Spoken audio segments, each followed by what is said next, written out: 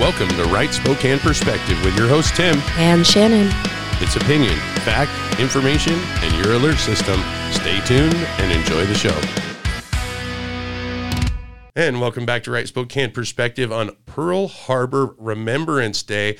And it's interesting because this interview had nothing to do with that, but it's been integrated into the show because we're at war. We've been at war for a very long time. Right now, it's a war in our culture. It's a war for our children. It's a war for our civilization, our society. And we're not going to back down, and we're not going to give up. We're going to protect the homeland, if you will. And we've got Rob Linebarger in here today. And before we do some inspiration, Rob, Pearl Harbor Remembrance Day, you just came out with this thing in the studio. What does that make you remember? Yeah, so I had a 23-year Navy career, and one of my tours, I was a helicopter pilot, but I had to go learn how to drive the ship because I was in the pipeline to maybe someday command a large deck amphibious helicopter carrier like that. So I was, you go there to get your qualification to drive the ship. You're the officer of the deck, you're in charge of the watch up on the bridge, and so pulling the ship into Pearl Harbor, it's like, well, whether they're an aircraft carrier or an amphibious carrier, which is the next size down from a gigantic nuclear powered carrier. You got to pull them like past the slip, and then you got to back them in, which is like tough to do, right? And so that's my memory. I'll never forget doing that. But the teamwork that's involved in the coordination and the training, and I don't even know if that exists in the military anymore. How do they even do that? But back then, that was the whole reason for being in, was just that esprit de corps and comradeship that you had. You knew where everybody was at. They all had your back, and it was just a privilege to be able to serve. So you backed in the USS Peleliu, yeah. And it's a helicopter carrier. Yeah. So you saw Pearl Harbor, you served the country for a few decades. Yeah. And now you are looking at local politics, and you're not going to back down for the sake of families and children, it sounds like. So we're going to jump into this interview with Rob Linebarger in just a moment after some inspiration. Our inspiration today is going to be persevering in Jesus. When I was studying in seminary years ago, we had a weekly chapel service. At one service, while we students were singing "Great is the Lord," I spotted 3 of our well-loved professors singing with fervor. Their faces radiated joy, made possible only by their faith in God. Years later, as each went through terminal illness, it was this faith that enabled them to endure and encourage others. Today, the memory of my teacher's singing continues to encourage me to keep going in my trials. To me, there are a few of the many inspiring stories of people who lived by faith. They're a reminder of how we can follow the author's call in Hebrews 12:2-3, to fix our eyes on Jesus, who, for the joy set before him, endured the cross. When trials from persecution or life's challenges make it hard to keep going, we have the example of those who took God at his word and trusted in his promises. We can run with perseverance the race marked out for us, remembering that Jesus and those who have gone before us was able to endure. The writer urges us to consider him so that we will not grow weary and lose heart. My teachers, now happy in heaven, would likely say the life of faith is worth it. Keep going. Heavenly Father, help us to keep fixing our eyes on you. When we're weary and losing heart, thank you for your example. In Jesus' name, amen. Amen. Well, I think we all need good teachers, and we're going to be talking about that a little bit today, having to do with our children and being taught. And of course, as we came into the show, we could talk about your experience in the military, it being Pearl Harbor, but that's not the reason you're here today. You've got another battle that you've been waging or has been waged on you, and we need to give the folks an update. So Rob Linebarger, jump in. Give us a little bit of the precursor to what we're going to hear today. Yeah, so thanks for having me. It's good to see you guys again. And so a few months back, we started off the interview and we got into a military conversation, had to do 2 parts, right? If you remember that. So that was fun. But I'm back to give an update. So I filed a recall petition on behalf of a parent group in Central Valley School District back September of 2022. At the time, we had a little over 400 people that are parents, concerned parents, and if we, think back, of course, COVID, mask mandates, some other horrible things are going on, learning loss, and then, squarely in front of us would be the vaccine mandates. And just to recap, when we realized that they were going to force those vaccines on the kids and the teachers to keep their jobs, right? And they tried to, and then we all know they did the mandates, and then, like I would say, like at the 11th hour, they said, okay, we'll give you accommodations. Well, by that time, a lot of them were so afraid of losing their job, they surrendered to take the and they took the vax, right? And where they otherwise wouldn't have. Right. And that was one of the key things too. But in addition to that was just the heartbreaking stories we were getting as to how the special needs kids were being treated with these accommodations. Because some of them, because of, their sensory issues, like they couldn't wear a mask. Right. So I think like I told you guys, they would build a plexiglass box and put these poor kids into a cage, kind of like a hamster, in a box with the holes drilled in it so they can breathe. And then they had to sit in there with a face shield on.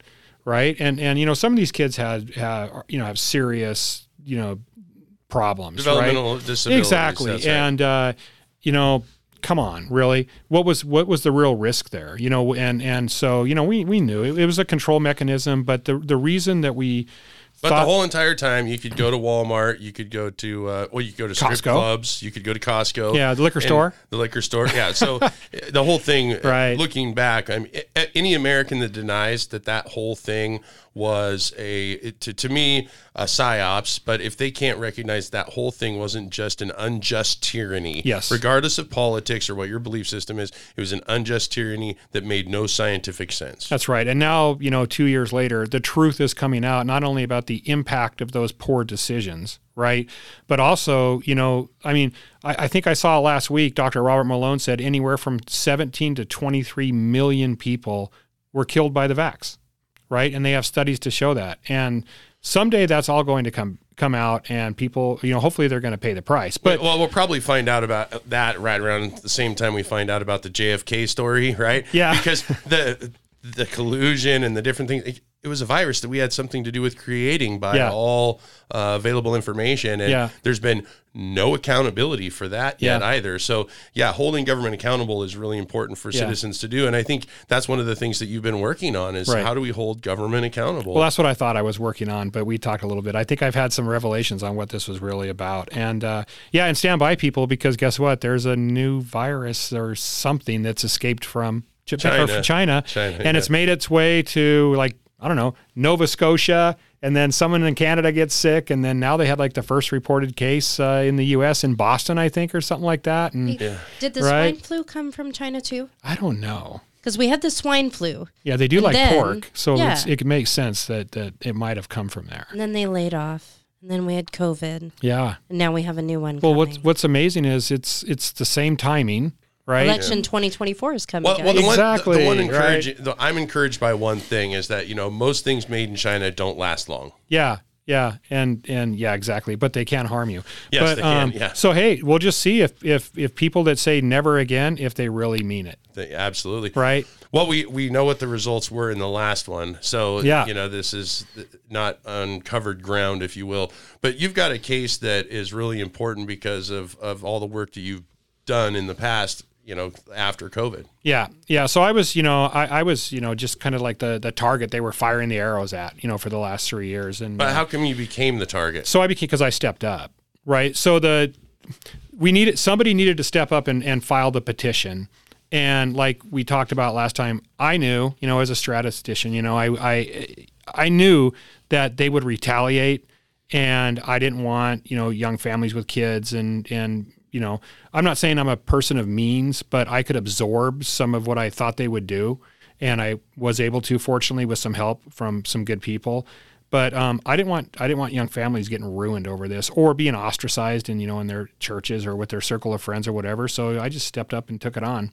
Did the recall petition on the school board? Yes, I filed it. And that's part of the appeal, right? So first, I just want to give a plug for the Silent Majority Foundation. So after I was awarded the sanctions and awarded a penalty, which I'm told is 10 times greater than any other penalty that's ever been awarded for a case like this. So why are they? Seems kind of weird, the wording too. You got awarded. Awarded normally means congratulations. Yeah, thank you, Judge. You got awarded instead of a small fine or a placard for your community service. You got awarded a fine of What was it? Well, the total fine was $30,000. It was supposed to be joint and severable, meaning that myself and my two attorneys were on the hook for a third each. But then the judge saw fit to give me 75% of the fine. So $22,500 is what I'm on the hook for. And and that's all just because you felt the need to go ahead and recall some members of a school board. Well, yes, not just that. I felt the need to exercise my First Amendment right to have a recall petition viewed by the court to determine whether it was legally and factually sufficient to go to signature. And when the judge said that it wasn't, I was okay with that. And then, but the school board, they took the aggressive, action to file the sanctions against me. So, and then they went through the entire next 2 years, right? And through the campaign that two of the three of them just lost their seats, right? Telling the world that, I cost the district over $250,000 by, dragging this case out. I'm like, well, wait a minute. You're the ones that filed the sanctions. I was like, I could have walked away that day and called it good. But they didn't. Right. And then they ran up the bill, let's say. That's my interpretation of it, looking at the bill. And then so initially they asked the court for me to pay $164,000 in legal fees that the district incurred as a result of my, heinous behavior in doing this. Actually, they just wanted to make an example out of you to make sure that nobody else wanted to use their First Amendment right to question. Yeah. And in fact, in the court documents, one of the attorneys in the case said they want the penalty to be so severe against me that no other citizen will ever question their authority again. Oh, okay, there you go. Right? Yeah, so who does that scary. sound like? Stalin? Mao? Yeah. Sounds like a tyranny. Yes, in its purest form, right? So why is this case important? This case is important because the way that the case was heard and with the sanctions playing out the way they did, there's this term that, they use in court, the chilling effect of decisions by these, judges in the courts, right? And in this case, our argument was, what, if you punish me for exercising my constitutional right, and I followed the law to the letter, right? And the cases that the judge and the opposing counsel was citing as justification for censuring me were not similar to my case whatsoever. For one, the other litigants who were sanctioned but never did not get the penalties like I did, they represented themselves. I had attorneys, okay? And the attorneys are, per the law, are supposed to be the gatekeepers. And so, yes, I presented them with the arguments from the parent group, but we relied on the attorneys, and one of them was a very experienced attorney, to vet that and see if it met the standard. And like we talked about last time, the attorneys both thought, the two attorneys, one was, young and, the guy on the bench and waiting to come out, the guy getting trained, right? Train up your team. And then it goes to the county prosecutor's office, Larry Haskell's office, after we submitted it to the Board of Elections, or Vicki Dalton's office, the election board. And the county prosecutor's office gave it their stamp of approval and said the arguments, are... again, this is my interpretation of it, are constructed properly per the law, and therefore they can go in front of the judge, and the judge can determine if they're legally and factually sufficient to go to a signature, right? And so you went for through recall. You went through a totally legitimate legal process. Yes. And then the school board decided, we got to penalize this guy for this. Yeah. In fact, to the max. Well, what they did is they said I did it for purely political purposes, and that's even cited in the appeal, right, as one of the arguments. And in fact, the language they said is, I filed the petition, quote, namely to influence an election in which none of the three that we filed the recall petition against were participating in the election in 2022. Why would you file a recall on people that are already up for re-election? Exactly. If we would have just waited a month and voted. Okay. And so those three school board members, and I wasn't trying to influence the election because I'd already conceded to Pam Orbaugh, right? And we at that time when we formulated this plan, we didn't know that the other side was going to throw Stan Shalik in as a write-in. So we thought we'd already won. So why would I try to influence an election that I'd already conceded publicly in the paper, And the individuals that you were setting up for recall were not included in that election. So that's right. That's a very interesting a case to try to present to a judge. So we're gonna take a quick break. We're gonna be right back again with Rob Linebarger. He's got some more information about this case as well as more revelations. So don't go anywhere. I'm dreaming of a white Christmas. Whether we have a lot of snow or not, Right Spokane Perspective wants to wish you and yours a Merry Christmas with these words that Shannon has for you. All the Christmas presents in the world are worth nothing without the presence of Christ. David Jeremiah. Thanks again from Right Spokane Perspective, and thank you, listeners who have supported us to keep us on the air by going to rightspokaneperspective.com and donating, or by sending those donations to Right Spokane Perspective, LLC, P.O. Box 7620, 99207. Have a Merry Christmas. And welcome back to Right Spokane Perspective. Again, we're here with Rob Linebarger. He is talking to us on this Pearl Harbor Remembrance Day of how you shouldn't take an attack lightly. And I think he took an attack and is not taking it lightly because he has been attacked by basically a political establishment that is control of our schools, our children's future. And I think that their backing might have something to do with that, where they came from politically in lodging these political attacks against him. So tell us a little bit more about this case, because you didn't influence an election of the people you were trying to recall, as we had talked about in the first half. You were involved in the election process because you saw the problems that was going on in the school district. That's correct. I tried to influence an election I thought we'd already won. Right. Well, and as a candidate, you're obviously trying to influence an election. And if you're a voter, you're influencing an election because you're voting. So maybe they have a problem with that. Yeah. And is it not our constitutional right to influence elections with our agency in this country, right? Or is it? Yeah, it used to be. Our constitutionally protected rights and freedoms are in question right now. Right. So, in case people aren't familiar, it's with appeals, right? So this is in the appeal process. So real briefly, the great attorneys from Silent Majority Foundation, Pete Serrano, who leads that team, Austin Hatcher, who was my lead attorney in the original case, and he's a Silent Majority Foundation attorney, and some others, and their entire staff. They went through the transcripts, chapter and verse, and they got some super people working there. Stuff that I had missed, right? I started reading this and I'm like, oh, I remember that now. That's incredible, right? So really, what is this about? So we believe that the court was heavy-handed, that the court made some significant errors, and that's what the appeal is about. And now it's in front of an appellant judge to look at the arguments from our side, which I believe is about 70 pages. And I was going to send the e-copy to Shannon. Obviously, we don't have enough time on the show. We're not going to go through it all, 70, but the arguments are laid out chapter and verse in here. It's very logical. And so, hopefully the appellant court will agree, with our argument. Now, we filed this on November 2nd, and the opposition has 30 days to file their rebuttal, let's say. I thought that would be filed on this last Friday, but maybe, it's because, there's 30 days in November, then the 30th day was on a Saturday. It'll probably be filed on Monday. We'll see what they have to say, and we'll go from there. They're going to file last minute. Well, yeah, but the interesting thing here now is 2 of the 3 of them are no longer on that school board, right? So I'm not quite sure what they're going to do. But it's interesting how this is going to play out. Okay, so give us a little bit more information you think we should hear. Yeah, so like we were talking about before this, right? I look back over the last couple of years, as we go through this journey, all of us together, right? Trying to make this world a better place. Those of us that genuinely want to do it, don't do it for selfish reasons, right?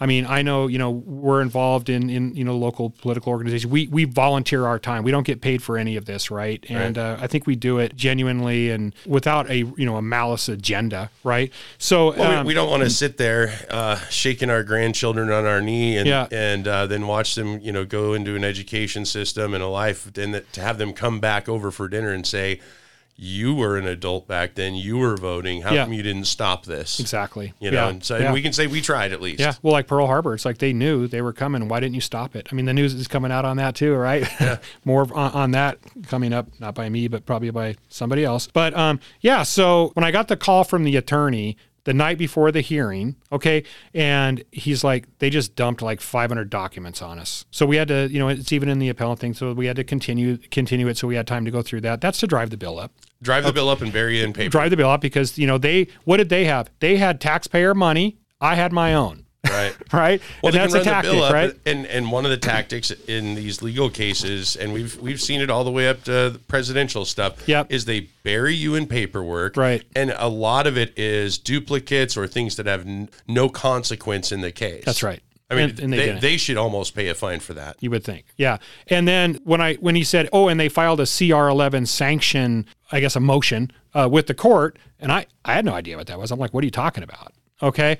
Well, now I know. But then, fast forward through the next couple of years, it's like the Carrie Lake episode. They filed the sanctions on her. This is their playbook. This is the lawfare playbook. If you are in opposition to anything government, I'm not even saying it's Republican, Democrat, whatever. If you oppose the narrative or the agenda of the government in general in court, like using your constitutional right to petition the courts to hear your grievance, the first thing they're going to do is file sanctions on you every time. And now that there's a precedent where a guy like me, is going to get fined this punitive amount, nobody else is going to risk doing it. Well, and they'll remind people before they have to file the sanctions. They'll just remind, hey, well, before you go any further, we're going to have to remind you about this case with Rob Linebarger where he ended up having to pay, he had to sell his house and move out of the region. And because we didn't just fine him, but we're going to charge him legal fees and we're going to destroy him for even questioning our authority. Right. And say if I ever submitted a resume for another job, they're going to do a Google search on me or whatever and say, well, this guy's a troublemaker. Right. That they just try to destroy you, right? Well, because the press is not normally on individual rights side. No, not at all. Not at all. So that's what's really at stake here. So will we as citizens be able to, and it even says in here, there's numerous court cases, Washington state law that cited that our right, in the state constitution can only expand our rights. They cannot contract our rights from the U.S. Constitution, right? Mm-hmm. And the right for political speech is number one and paramount in that. And our rights and access to the court in statute and in precedent, we have that right and access established. So if we want to preserve that, then I need to win this case. And for all of us, right? I mean, right now, the money is really insignificant. It's the principle that's really the issue now. Well, the money and the time, and that's, they want to deter anyone from challenging political agendas because if they can slowly, you're not alone. You've found out in many ways through this case, and you see things in the press around this country that there is an agenda-driven number of groups out there that are using this basically. I think it's like they've all sent directions. Like, here's how you shut up the opposition, because we are going to push this into the homes. We're going to push this into education. We're going to push this into government policy, not just here in Washington, but all across the country. And if there's anyone that stands up to it, here is the playbook to shut them up. And that's what they've done with you. Yeah, and they own every institution, right, including the courts. And like we were talking about, I think every Superior Court judge in this state, the genesis of their appointment was from a Democrat governor. Mm-hmm. And then once they get on the bench, nobody will run against them, right? Because it's prohibitive, because it might, it threatens their practice or their law license. Right? So now, I mean, hopefully there's a judge out there that will follow the law. Right. And I'm not impugning the previous judge. I just think, our arguments are, we have solid arguments here, and hopefully there's somebody, that will rule in our favor. If not, then nobody, and like I told you last time, no attorney, because of these sanctions, will ever take a recall case again in this state. It's done. The recall law no longer exists because of this ruling. Case. Yeah. And you're looking for maybe some prayer here, maybe some moral support, maybe support for the Silent Majority Foundation. Absolutely. Because it's really important that we maintain our rights and abilities to legally redress the government, because we don't want to be like the other folks out there that just riot. That's right. We want to be able to have a process between adults looking at the law, looking at the Constitution, looking at what's reasonable, and what's the other term that you would use? I guess it's the opposite. Justice? Justice. I like that. I like Without that term. malice? Without malice, without it's there's no preconceived notion as to the way things should go. It's not prejudicial, right? There's all kinds of terms, right? We just read the law. What does the law say, and interpret the law as it's written, right? So what am I asking for? Me, I'm a humble guy. I'm not asking for anything for myself. But I would, if people can help the Silent Majority Foundation, they not only help in cases like this, they're doing amazing things with the Second Amendment that's under assault, right? I mean, I'm packing right now just because, you never know. I might step outside and something might happen out there. I might need it. And I carry in church because of what's going on. Like, we're all facing the front. The gunmen come in from the back. Right. Well, and there's been cases where, people have really stood up on the First Amendment. And of course, like you're talking about in churches, there's been cases where there was armed parishioners that protected the people in their congregation very swiftly against gunmen that wanted to destroy. And we've got to start standing up. We've got to be able to be armed, whether it's with sidearm, like you're talking about, or armed with the truth and armed with confidence, like you've exuded yourself in saying, I'm hoping there's a judge that's willing to be reasonable. Otherwise, these politicians can run amok. These politicians can force things on our children against parents' wishes, against the children's wishes, against teachers' wishes. And these institutions then no longer serve us in the community that we pay taxes for, those levies and bonds that are on our property taxes. They're not serving us. They own us. That's right. So if you're willing to say a prayer, I always ask to pray, for wisdom and discernment, right? Not only, the knowledge, but the discernment to make the right decision. And that was part of the reason for the recall in the first place. We thought that as elected officials, they should see right from wrong. They should know where this was going. And just because the state was threatening to take money away from them, that is not a reason to harm kids, to harm their staff, their teachers, right, and the damage they cause. And this recall was the impetus for the whole thing, was that these people were supposed to represent the local community, not just take orders from OSPI. Which is the First Amendment of the state constitution. Right. But according to the judge, once they're elected, and he admonished me basically, because I was sitting in the crowd. I wasn't even up there at the dais, right?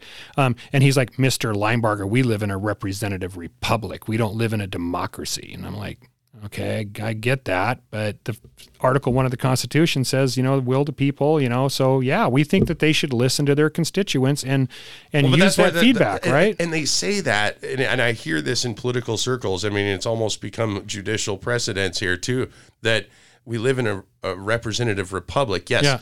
The representative part needs to, we need to remind them it's representative. Yes. It's not like the Republic of China, right? I know. Exactly. This is a representative republic. Right. We elect democratically. That's where the democratic part comes in. And then they represent the people in the district, not the interests of the government, interests of the people. Or the money that comes to them for the decisions they make. Yeah. And that's a lot of the problem, that a lot of our money goes to a location in, whether it's Olympia or DC, and then you have to beg to get the money back. And then big centralized government gets to control local level. And one way to turn it around is to make sure people like Rob Linebarger can, survive this. Yeah. So I'm glad the way you've been standing up. So we got about a minute left. Is there anything else the listeners should know before we part for today? Yeah. Once again, just please support Silent Majority Foundation. And, where are we in this, at this point in time? This is, like we were talking about, if I'm studying the book of Exodus, and I really believe, the second phase of that is, God was training his leaders. Okay, I think we're in that phase now, and I pray for President Trump. I pray for all of our righteous leaders, right? And I hope that they just have wisdom and discernment. And you know what? If you're in the mix, stay in the mix. Don't get dissuaded. Don't get demoralized. We are going to win. And it's a battle that is ongoing forever. It's a process. Life should be a process of trying to make the right decision. We just had inspiration. I think it's tomorrow's show's inspiration, actually, that talks about decisions, and you make 700,000+ decisions in your lifetime, and you're only going to regret 100,000 of them. Try to make more decisions that you're not going to regret. And I think that we have to stand up and do something for the public. I think we need to protect our children and also pray and root for Rob Linebarger and his success, but find people in the community that are willing to take a stand and say, no, This is wrong. It's the Right Spokane Perspective show, not because we're always right, but because we're looking for what is right, not who is right. All that being said, folks, we'll be with you again tomorrow. Bye-bye. You have been listening to Right Spokane Perspective. We are sponsored by Right Spokane Perspective LLC and made possible by advertisers you hear and contributions from listeners like you.